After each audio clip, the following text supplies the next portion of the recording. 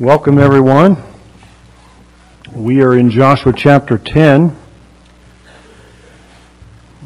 We were in Joshua chapter 10 last week, and we got through the first 14 verses. So today we're going to read the entire chapter again.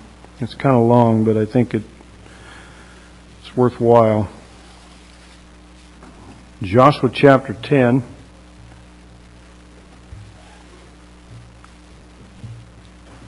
This is the section of the book where they're beginning to push quite a bit deeper into the land. We looked at the chapters where they were pretty much contained in the central part of Canaan, where they had encountered the battles of Ai and Jericho, and now they're getting ready to push quite a bit further, well into the south part of the land of Canaan. Joshua chapter 10, verse number 1. It says, "Now it came to pass, when Adonizedek, king of Jerusalem, had heard how Joshua had taken Ai, and had utterly destroyed it, as he had done to Jericho and her king, so he had done to Ai and her king, and how the inhabitants of Gibeon had made peace with Israel and were among them, that they feared greatly, because Gibeon was a great city, as one of the royal cities, and because it was greater than Ai, and all the men thereof were mighty. Wherefore Adonizedek, king of Jerusalem, sent unto Hoham, king of Hebron, and unto Piram, king of Jarmuth, and unto Japhia, king of Lachish, and unto Debur, king of Eglon, saying, Come up unto me, and help me, that we may smite Gibeon, for it hath made peace with Joshua and with the children of Israel. Therefore the 5 kings of the Amorites, the king of Jerusalem, the king of Hebron, the king of Jarmuth, the king of Lachish, the king of Eglon, gathered themselves together and went up, they and all their hosts, and encamped before Gibeon and made war against it. And the men of Gibeon sent unto Joshua to the camp to Gilgal, saying, Slack not thy hand from thy servants. Come up to us quickly and save us and help us, for all the kings of the Amorites that dwell in the mountains are gathered together against us. So Joshua ascended from Gilgal, he and all the people of war with him, and all the mighty men of valor. And the Lord said unto Joshua, Fear them not, for I have delivered them into thine hand. There shall not a man of them stand before thee. Joshua therefore came unto them suddenly, and went up from Gilgal all night. And the Lord discomfited them before Israel, and slew them with a great slaughter at Gibeon, and chased them along the way that goeth up to Beth-horon, and smote them to Azekah and unto Makkedah. It came to pass as they fled from before Israel, and were in the going down to Beth-horon, that the Lord cast down great stones from heaven upon them unto Azekah, and they died. They were more which died with the hailstones than they whom the children of Israel slew with the sword.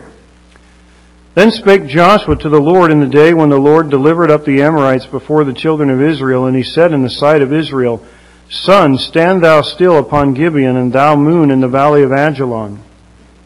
And the sun stood still, and the moon stayed, until the people had avenged themselves upon their enemies. Is not this written in the book of Jasher? So the sun stood still in the midst of heaven, and hasted not to go down about a whole day. And there was no day like that before it or after it, that the Lord hearkened unto the voice of a man, for the Lord fought for Israel.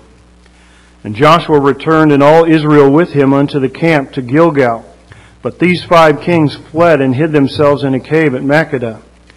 And it was told Joshua, saying, The 5 kings are found hid in a cave at Makkedah. And Joshua said, Roll great stones upon the mouth of the cave, and set men by it for to keep them. And stay ye not, but pursue after them your enemies, and smite the hindmost of them. Suffer them not to enter into their cities, for the Lord your God hath delivered them into your hand. And it came to pass, when Joshua and the children of Israel had made an end of slaying them with a very great slaughter, till they were consumed, that the rest which remained of them entered into fenced cities. And all the people returned to the camp to Joshua at Makkedah in peace. None moved his tongue against any of the children of Israel.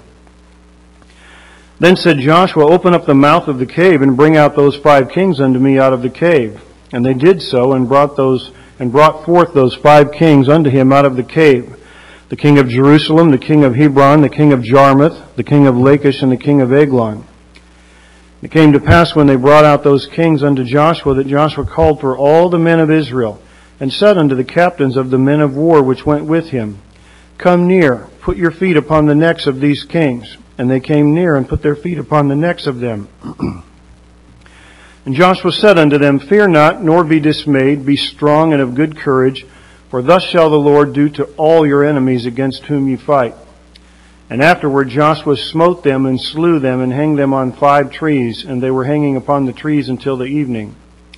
And it came to pass at the time of the going down of the sun that Joshua commanded, and they took them down off the trees and cast them into the cave wherein they had been hid, and laid great stones in the cave's mouth, which remain unto this very day. And that day Joshua took Makkedah and smote it with the edge of the sword, and the king thereof he utterly destroyed. Them and all the souls that were therein he let none remain, and he did to the king of Makkedah as he did unto the king of Jericho. Then Joshua passed from Makkedah and all Israel with him unto Libnah, and fought against Libnah. And the Lord delivered it also and the king thereof into the hand of Israel. And he smote it with the edge of the sword, and all the souls that were therein. He let none remain in it, but did unto the king thereof as he had done unto the king of Jericho. And Joshua passed from Libnah and all Israel with him unto Lachish, and encamped against it, and fought against it. And the Lord delivered Lachish into the hand of Israel, which took it on the 2nd day, and smote it with the edge of the sword, and all the souls that were therein, according to all that he had done to Libnah. Then Horam, king of Gezer, came up to help Lachish, and Joshua smote him and his people until he had left him none remaining. And from Lachish Joshua passed unto Eglon, and all Israel with him, and they encamped against it and fought against it. And he took it on that day and smote it with the edge of the sword, and all the souls that were therein he utterly destroyed that day, according to all that he had done to Lachish. And Joshua went up from Eglon, and all Israel with him unto Hebron, and they fought against it. And they took it and smote it with the edge of the sword, and the king thereof, and all the cities thereof, and all the souls that were therein. He left none remaining according to all that he had done to Eglon, but destroyed it utterly, and all the souls that were therein. And Joshua returned, and all Israel with him, to Debir, and fought against it. And he took it, and the king thereof, and all the cities thereof, and they smote them with the edge of the sword, and utterly destroyed all the souls that were therein. He left none remaining, as he had done to Hebron, so he did to Debir, and to the king thereof, as he had done also to Libnah and to her king. So Joshua smote all the country of the hills, and of the south, and of the vale, and of the springs, and all their kings. He left none remaining, but utterly destroyed all that breathed, as the Lord God of Israel commanded. And Joshua smote them from Kadesh Barnea even unto Gaza, and all the country of Goshen, even unto Gibeon. And all these kings in their land did Joshua take at one time, because the Lord God of Israel fought for Israel. And Joshua returned, and all Israel with him, unto the camp to Gilgal. And let's pray. Father, I thank you for yet another opportunity to study your word. And Lord, I pray that we would be faithful to your word, that we would endeavor to approach it as though we believe wholeheartedly that it's true. And Lord, I pray that you would give us wisdom as we discern the true meaning of it. In Jesus' name, amen. Well, last week we got through the first 14 verses. So we come to verse number 15. And as we saw last week, that day of those battles was literally the longest day in the history of the world. You know, we say we have a long day, but this really was a long day. You recall the sun stood still there in verse number 12. Most believe probably providing an additional 12 hours of light, so this would have been a 36-hour day. And so they were probably looking forward to rest and going back to Gilgal, but there was this matter that required Joshua's attention, this matter that these 5 kings had been discovered. And so their retreat and rest is going to have to wait a little while. In verse number 17, we see that it says, and it was told Joshua. And that's, a phrase that we might just gloss right over. But, I kind of wondered, how did they know? How was it told to Joshua? All of the Canaanites were supposed to have been destroyed, and so it would seem like it was probably an Israelite that had noticed them being hid in these caves. We don't know for sure, but Nevertheless, Joshua was notified. These kings were no doubt terrified. The threats against them from the Lord were probably much more terrifying to them than the threats against them of the soldiers, because this follows right after we're told that there was this great hailstorm, and if the size, we know the size of that hail was obviously significant because it killed more of them than Israel killed with the sword. So no doubt they were terrified because they were not just facing the slaughter from the Israelites, but also these hailstorms. On July 22nd, 2003, an Iraqi informed the U.S. military that Saddam Hussein's two sons were hiding up in a house. It's easy for me to remember the date of that because I was on my way back from Peru and I was in the airport, and I had pretty much been cut off from most of the news, and so I was kind of catching up for a few weeks, and I thought that was particularly interesting, because here we're told, and it was told Joshua, and we don't really know, again, how it was told Joshua. You may recall that during the initial, the beginning of that war in 2003, when our country had gone to war with Iraq, that there was this famous deck of cards, and each one had been assigned a particular card. And Uday and Qusay, the two sons of Saddam Hussein, were the ace of spades and the ace of clubs, and they were discovered, and it was told. And the man who had had told the U.S. military where, in which house they were hiding. He did actually receive the $30 million reward that had been offered for the death of those two men. And he ended up relocating to the United States as a result of that, and most of his entire family was killed in Iraq. But, here we see in verse 17, it was told Joshua, and so Joshua's got a decision to make. He's going to have to decide whether or not he's going to pursue, whether he's going to go back to Gilgal and take a rest, or he's going to continue on in this battle and pursue these other nations. And so he decides that he's going to have these men locked in this cave, and then he decides that they've got to proceed forth and continue to conquer those people that were on the run, that were trying to escape. Turn to 2 Kings chapter 25. I think it's worthwhile to take a look at how God deals with some of these kings and their wickedness. We probably have a little bit of a tendency to underestimate their wickedness. In 2 Kings chapter 25, we have detailed the wickedness of Nebuchadnezzar. And I know myself, when I'm reading the book of Daniel, if I didn't have the information in 2 Kings 25, I probably wouldn't be able to really at all, really come to a conclusion as to just how wicked Nebuchadnezzar was. We think of him setting up the image of the various metals in the book of Daniel and doing some of those things, but that doesn't really indicate the wickedness that he was a part of. And, nothing's changed in our day. We recall the wickedness of Saddam Hussein, and interesting, from the same city, Babylon. And I remember I was reading a while ago. This was years ago. I had read that as the people of Iraq lived in poverty, Saddam Hussein had 50 palaces that were worth an approximate $5 billion. And I kind of wondered whether or not my memory was correct on that, so I went and looked and was doing some research this week, and I was looking online, and my memory wasn't correct.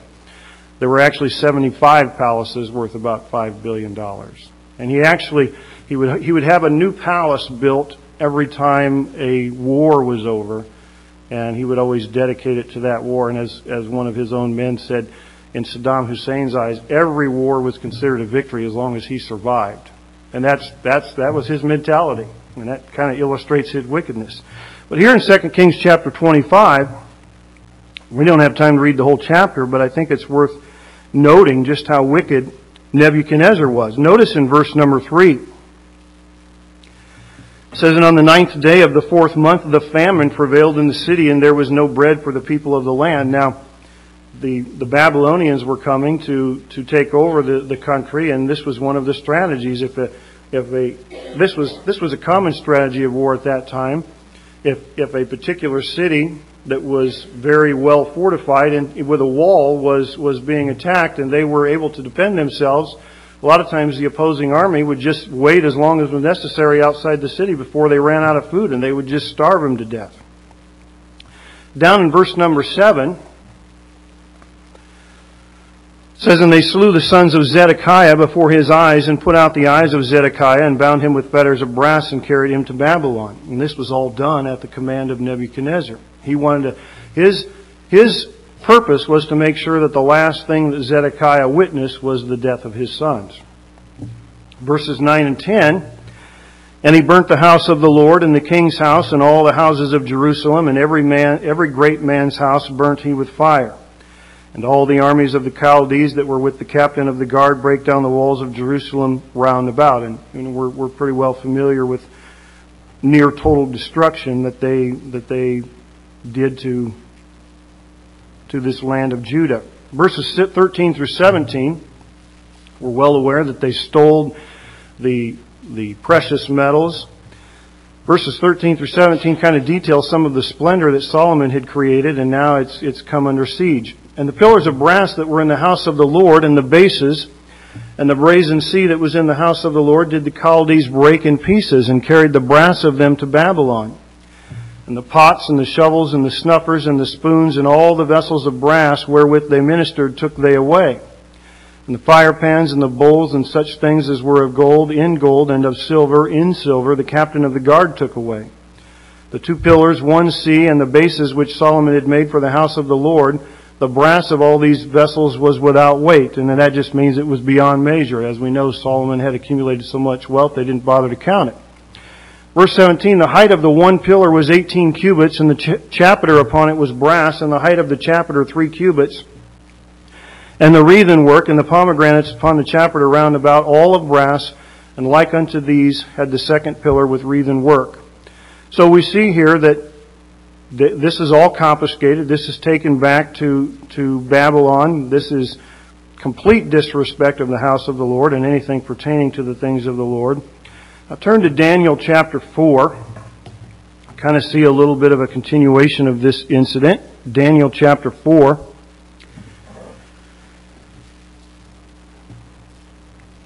This is where Daniel has his vision of the great tree, and of course that represents the kingdom of under the reign of Nebuchadnezzar.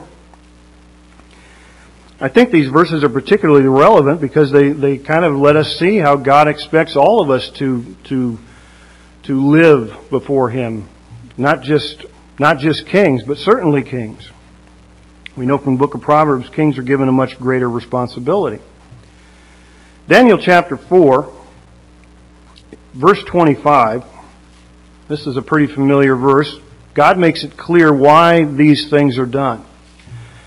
That they shall drive thee from men and thy dwelling, and Daniel here is interpreting the dream to Nebuchadnezzar. That they shall drive thee from men, and thy dwelling shall be with the beasts of the field, and they shall make thee to eat grass as oxen, and they shall wet thee with the dew of heaven, and 7 times shall pass over thee, till thou know that the Most High ruleth in the kingdom of men, and giveth it to whomsoever He will.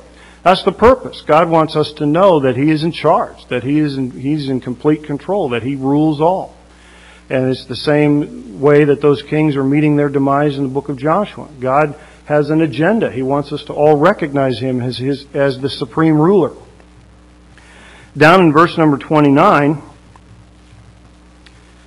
and here we kind of see the fulfillment of Daniel's interpretation of the dream. And at the end of 12 months, he walked in the palace of the kingdom of Babylon. This is referring to Nebuchadnezzar. And the king spake and said, Is not this great Babylon that I have built for the house of the kingdom by the might of my power and for the honor of my majesty? Now, if you read that verse and red flags don't just go up, they ought to.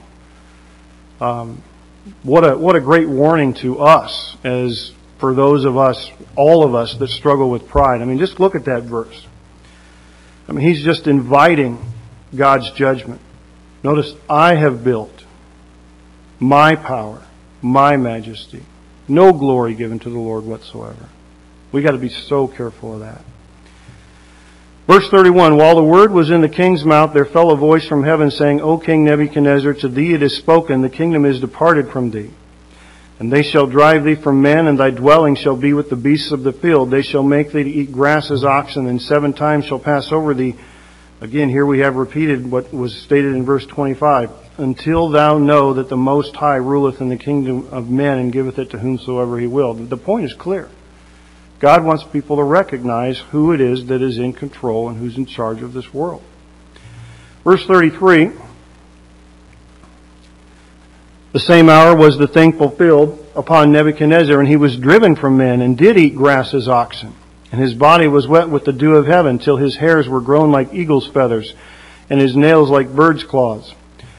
And at the end of the days, I Nebuchadnezzar, lifted up mine eyes unto heaven, and mine understanding returned unto me, and I blessed the Most High, and I praised and honored him that liveth forever, whose dominion is an everlasting dominion, and his kingdom is from generation to generation. And all the inhabitants of the earth are reputed as nothing, and he doeth according to his will in the army of heaven and among the inhabitants of the earth, and none can stay his hand, nor say unto him, What doest thou? If we're struggling with pride, read verse 35. All the inhabitants of the earth are reputed as nothing. God can do with us as he pleases. We are at his mercy. We have to understand that. Verse 36, and at the same time my reason returned unto me, and for the glory of my kingdom mine honor and brightness returned unto me, and my counselors and my lords sought unto me, and I was established in my kingdom, and excellent majesty was added unto me. Now I, Nebuchadnezzar, praise and extol and honor the King of heaven, all whose works are truth and his ways judgment, and those that walk in pride he is able to abase. Of course, we must understand that. We must believe that.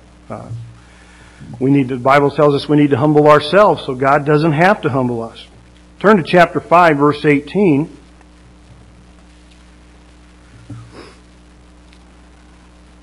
Here is Daniel interpreting the writing on the wall to the son of Nebuchadnezzar, speaking to his son about his father.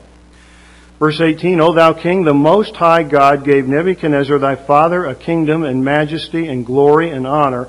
And for the majesty that he gave him, all people, nations, and languages trembled and feared before him. Whom he would he slew, and whom he would he kept alive. And whom he would he set up, and whom he would he put down. But his heart was lifted up, and his mind hardened in pride. He was deposed from his kingly throne, and they took his glory from him. And he was driven from the sons of men, and his heart was made like the beasts, and his dwelling was with the wild asses. They fed him with grass like oxen, and his body was wet with the dew of heaven. This is where we wanted to go. This is worded differently than in verse 25 and 32 of chapter 4. Now it's past tense. Till he knew that the Most High God ruled in the kingdom of men, and then he appointed over it whomsoever he will. That was God's purpose there. Now, unfortunately, it took Nebuchadnezzar 7 years to figure this out, to give God the glory and the praise and the honor that he deserved. Hopefully in our lives it's not like that. Hopefully it doesn't take so long for us to come to the place where we submit ourselves and recognize that God is in control and that he deserves our praise and our worship. As Pastor just was saying a week or two ago, this is the time when men are having their day, but God's going to have his day. And back in the book of Joshua, that's what's becoming of these 5 kings. They are meeting their judgment. Now turn back to Joshua chapter 10.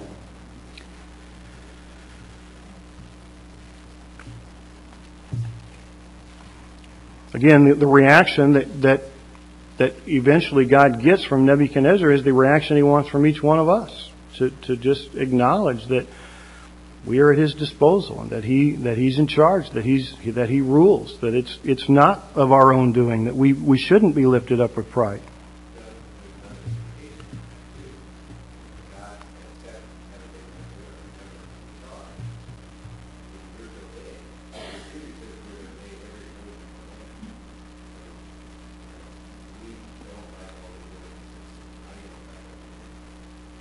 Right. Yeah.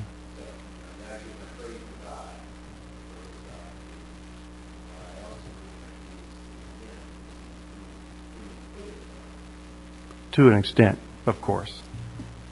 When it conflicts with what the Bible teaches, then we have it. Right. No, I agree. Right.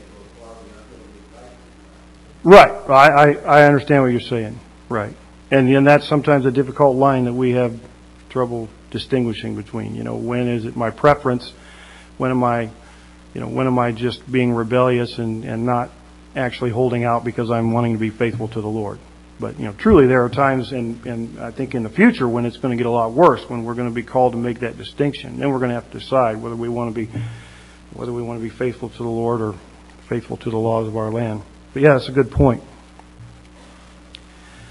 Back in Joshua chapter 10, Joshua, verse 18, Joshua said, "Roll great stones upon the mouth of the cave and set men by it for to keep it."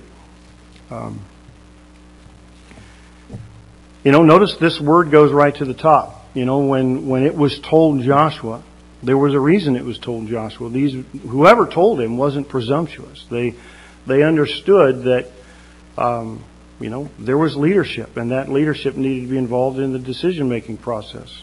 They didn't just take it upon themselves to take whatever action they thought was necessary. And, sometimes that's tricky for us. We don't, real wisdom is understanding our limitations, understanding when we need to defer to someone else. I think of the incident in 2 Samuel chapter 1 when the young man came to David and he says, I have slain Saul, but it was at Saul's request. And of course, David came down very hard on him. David killed him. He says, how is it that you weren't scared to touch the Lord's anointed? And, that was a poor decision on that young man's part.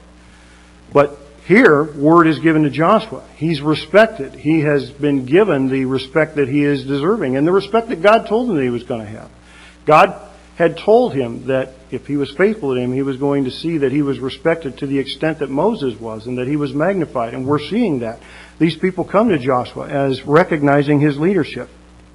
Now, Joshua, again, as is consistent throughout the book, he displays effective leadership. He understands crisis management. He understands that things have to be prioritized.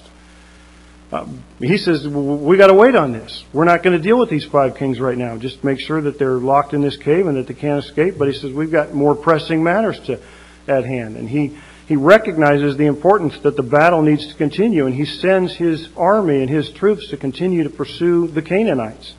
He recognizes that if they didn't, the opportunity would be lost because, they've got them on their heels. And Joshua doesn't want to give them an opportunity and have time to regroup and, come up with a strategy to save themselves. So, that's effective leadership.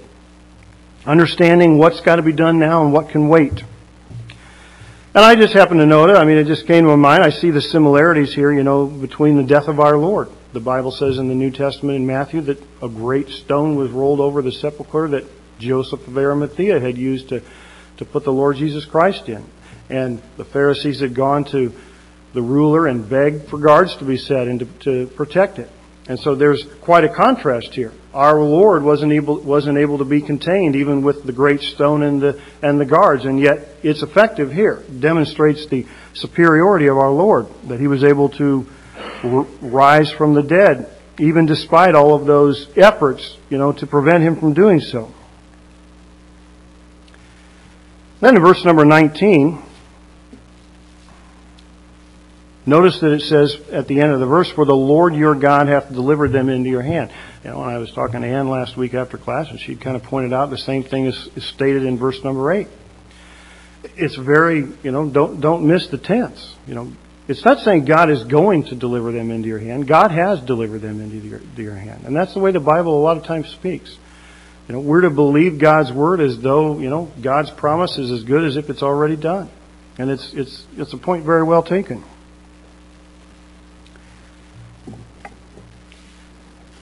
Verse number 20, we do see that some of the Canaanites, they do escape into fenced cities. They do escape into fortified cities. And, these remnants that we will see in the book of Joshua, there are many times remnants of the people that, remain and escape. And if you go on and read the book of Judges and some of the other books in the Old Testament, you'll see that those people later became a thorn in the side of the Israelites. Verse number 21 says, "And all the people returned to the camp to Joshua at Makkedah in peace. None moved his tongue against any of the children of Israel." What this is saying is that nobody dared to come up with a plan like this again. The point is well taken. These 5 kings had constructed this plan that they were going to seek revenge against the Gibeonites because the Gibeonites had sided with the Israelites. And, the slaughter is so great and the action is so swift that, in the future nobody's going to think to do anything like that again. And the same thing happened when they left Egypt. Back in Exodus chapter 11, verse 7, the Egyptians had that same attitude. They had been holding out. We're familiar with the 10 plagues, and when the 10th plague finally came, the death of the firstborn, then the Egyptians, that was their breaking point. They said, we've had enough. We're not going, and that's the expressions used. They didn't move their tongue against the Israelites again. And you can just imagine the despair of the Egyptians. The Bible tells us that when the Israelites left, they were able to take great substance from the Egyptians. Our translation says they borrowed jewels and all of these things. After the death of the firstborn, as we would understand, material things become pretty irrelevant. Their attitude is just go, get out of here, do whatever you have to, take whatever you think you need. We just we're tired of this. We don't want God's judgment on us anymore. Go. And that's to the point the Egyptians were. Well, that's kind of the idea here. These people are dispirited. They are broken. They should be. They can see that, their demise is imminent. God's going to have His way. They're going to meet their destruction. Verse number 22, Joshua finally confronts the kings after the battle has continued against the other fleeing groups of people. They are brought to Joshua in verse 23. And in verse 24, we see that Joshua decides that he's going to teach the captains of his army a lesson, an object lesson. And I think the lesson here is that God is faithful. I think if you look at what Joshua's saying in verse 25, that's the purpose, that's the intent. He repeats in verse 25 the encouragement that he had been given by the Lord in Joshua 1:9. God had told him not to not fear and not be dismayed, and that's what he tells these kings. There may have been a little bit of public humiliation involved in this, but I really don't think that was the intent here. I think the intent here is for him to demonstrate that God is faithful. It's to show his captains, hey, God made good on His word. He said He was going to deliver these people into our hand, and He has. And that's really the purpose. Public humiliation was kind of standard in those days. I noticed when I was reading about the 2 sons of Saddam Hussein, maybe you'll recall, when they were killed, the U.S. military sent, very graphic photographs of their bodies, and within a few hours of their death, it was all over the world, and we were very much criticized for that. We were, taken to task for that, saying that was our only agenda, was to humiliate them. And was that really the purpose of war? Was that really the goal that we were supposed to have? And so later on, we kind of apologized for that and said that it was for other reasons, but. I don't think that's really what's going on here. I don't necessarily think public humiliation was the primary agenda. I think it really was to give these captains confidence. It was to let them know that God is faithful, and you don't need to doubt that going forward. It was to let them know that you don't even need to compromise. You don't need to worry about them seeking retaliation, because if you really believe God and you believe He's going to be faithful, there isn't going to be anybody left to retaliate. We know that, again, as I just stated earlier, that didn't end up being the case. But had everyone been destroyed as they were supposed to have been, that would have been the point. That would have been the case. There wouldn't have been anybody left to retaliate.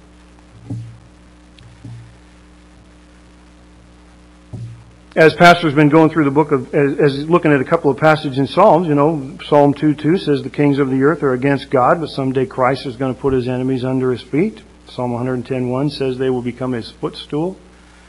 Colossians 2:15, and this may lend a little bit of credibility to those that would suggest that public humiliation wasn't wrong.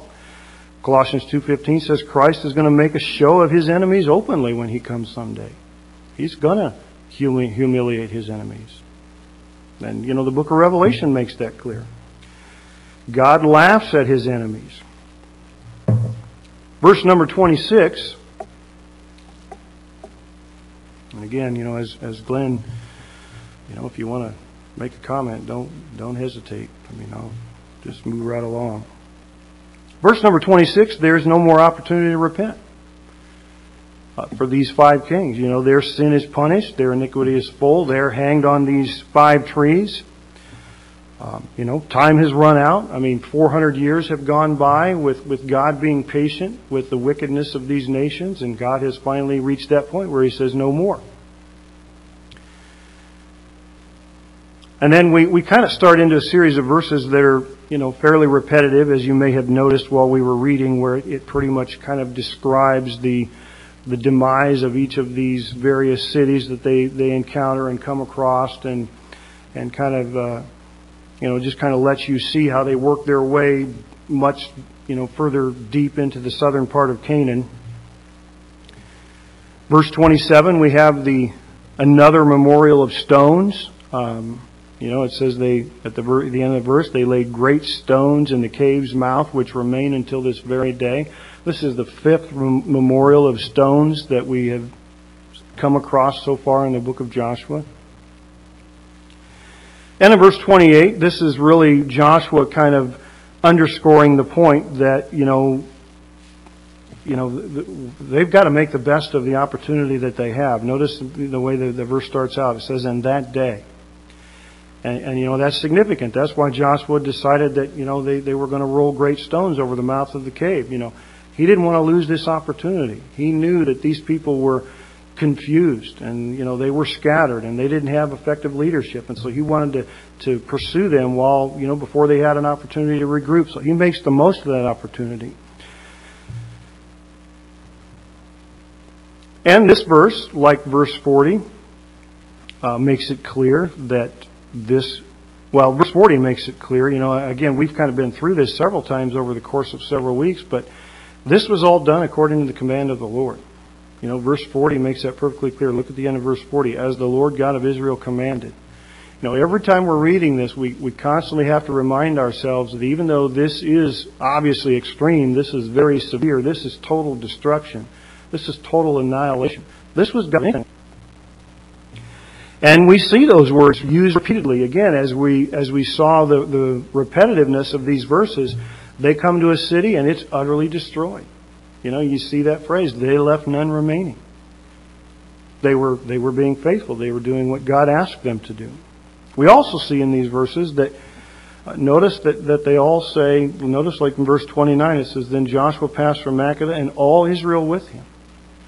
This is continued fulfillment of the promise that, you remember way back at the beginning of the book, the 2.5 tribes, they were to be involved in these battles, and they were to be participants just as much so as the other 9.5 tribes. And, the idea here is, as you see that phrase repeated over and over, nobody can rest until everybody can rest.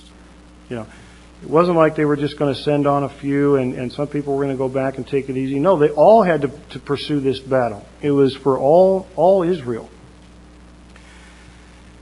We see down in verse 33, it says, "Then Horam, king of Gezer, came up to help Lachish, and Joshua smote him and his people until he had left him none remaining." Now when it says came up, he was from further south. Some believe maybe a portion of of land that was even further, that was more southern than Israel really even had their intentions of obtaining. And so, this is yet another example of a foolish decision on someone's part. We see many times in the book of Joshua that somebody comes to the help of somebody, and then, like Bethel came to the help of Ai, and then they met their destruction. It's just a lesson. Be careful who we ally with. We don't want to get in, we don't want to have God's judgment put on us because of who we choose to associate with. And they're destroyed just like everyone else because they choose to hell. And, it lists here several, besides the 5 men that were brought out of the cave and were hanged. Now, as they're continuing to push through the southern part of Canaan, they come across some of these other cities whose kings that they come across, and they're also hanged. So they're being consistent in that regard. Verse number 40. This is where we have a general description of the size of the area that was conquered. It says, "And Joshua smote all of the country of the hills and of the south and of the vale and of the springs and all their kings, and he left none remaining." And when we get to chapter 11, that's when they really kind of turn their focus to the northern part of Canaan. But, they've made tremendous progress here. I mean, again, for several chapters, they were confined to these individual battles against Jericho and Ai and some of these small cities. But now, if you have a map in your Bible, it's probably directing you to the fact that they've taken over a very sizable, a very significant portion of the land. So they're really making a lot of headway. Now in verse number 40, also, some people are a little perplexed. It says in many of these verses, it says he left none remaining and utterly destroyed all that breathes. And that troubles some people because there does seem to be, if you look at it very, if you're not looking at it very carefully, it does seem to be a little bit of a contradiction. When we come to the book of Judges in chapter 1, we know that some of the battles that they embark on are against people in these exact same lands that verse 40 says everybody was destroyed. And later on in the book of Judges, that same thing is true. So people say, well, no, wait a minute, how can this verse be true? How is it that everybody was destroyed and yet just a few short years later they're having another battle against people in these lands? Well, I don't think that really needs to be a point of confusion or I don't think that's a difficult contradiction to resolve. Notice in verse 43, it says, "And Joshua returned and all Israel with him unto the camp to Gilgal." Now when they had pushed into the southern part of Canaan and had pushed out these people and destroyed those people that remained, they went back to Gilgal, which is, their home base. It's up, pretty close to where they had crossed the Jordan River when they came up around the Dead Sea. So they don't occupy this land right away. And notice back in verse number 20, it says, the end of the verse, "Some of the people escaped and entered into fenced cities." So what has happened is that when they have gone in and conquered this land and they have pushed everyone out and they have destroyed and executed everyone that remained in the land, many people left the land. But as soon as the Israelites had returned to Gilgal, a lot of these people that had been in those, that had escaped to those fortified, they just come right back. So it's easily explained how that these people then were there when we get to the book of Judges and, they are yet to be conquered again. And we kind of see that throughout the Old Testament. They push people back and then, they let up and then the people kind of come back in. I mean, look at what's going on in Israel today. You still see there's this constant, the Israel's pushing back those Palestinians that live in Gaza and those that live in the West Bank and those that are in the Golan Heights. And, Israel gets a little bit aggressive and pushes them back and then they let up a little bit and they start to, come a little bit closer. That's just consistent with what was going on, 3,000 years ago.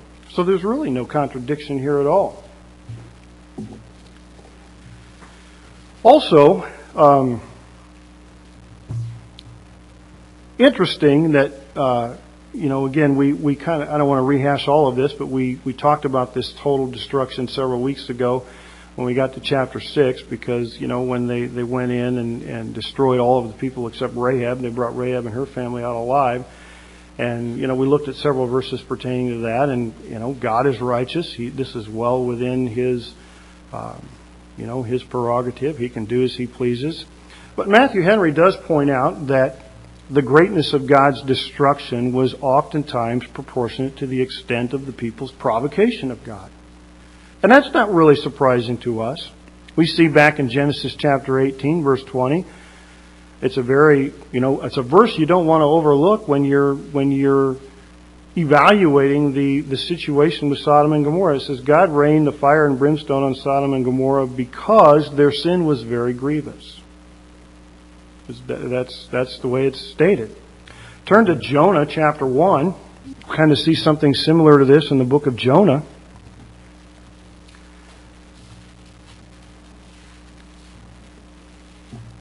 Jonah chapter 1.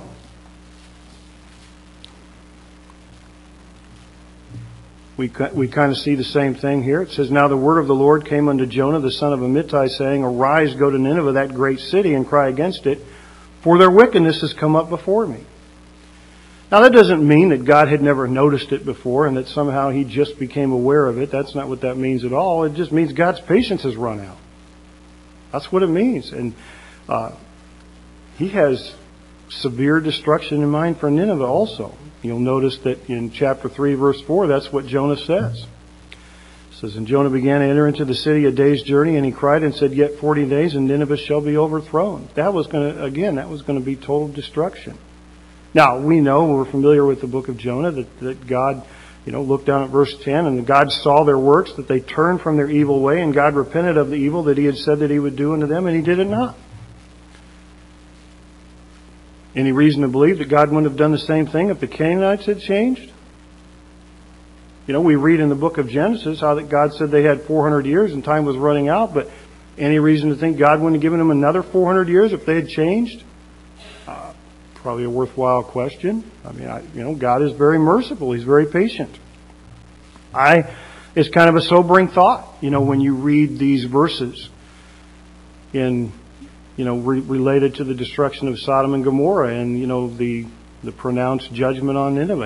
I think, what does God have in store for our country?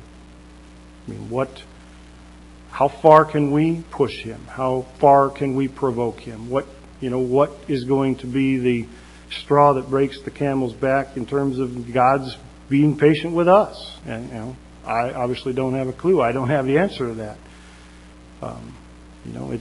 It can be very discouraging, when we often ask ourselves, and we don't know, and we evaluate our nation and we think, how do we compare to some of these other nations that face God's destruction? And I don't know how far we've slipped, but it sure seems like we've slipped a long way, and I don't know that we're that far away from, what was going on there. Verse number 42, Joshua chapter 10. Just close out the chapter here. Again, this is consistent with what we have seen really emphasized throughout the entire book of Joshua. It says, "And all these kings and their land did Joshua take at one time, because the Lord God of Israel fought for Israel." God did this. They were nothing without Him. They just couldn't have done anything. It was all God's doing. That's the way we need to view our lives today in our church. We can't do anything of any value in and of ourselves. It's the Lord who works through us. It's God that does everything. All right, that's about it. Anybody have any comments? We've got a minute or two if you have anything you want to contribute. Anyone? All right.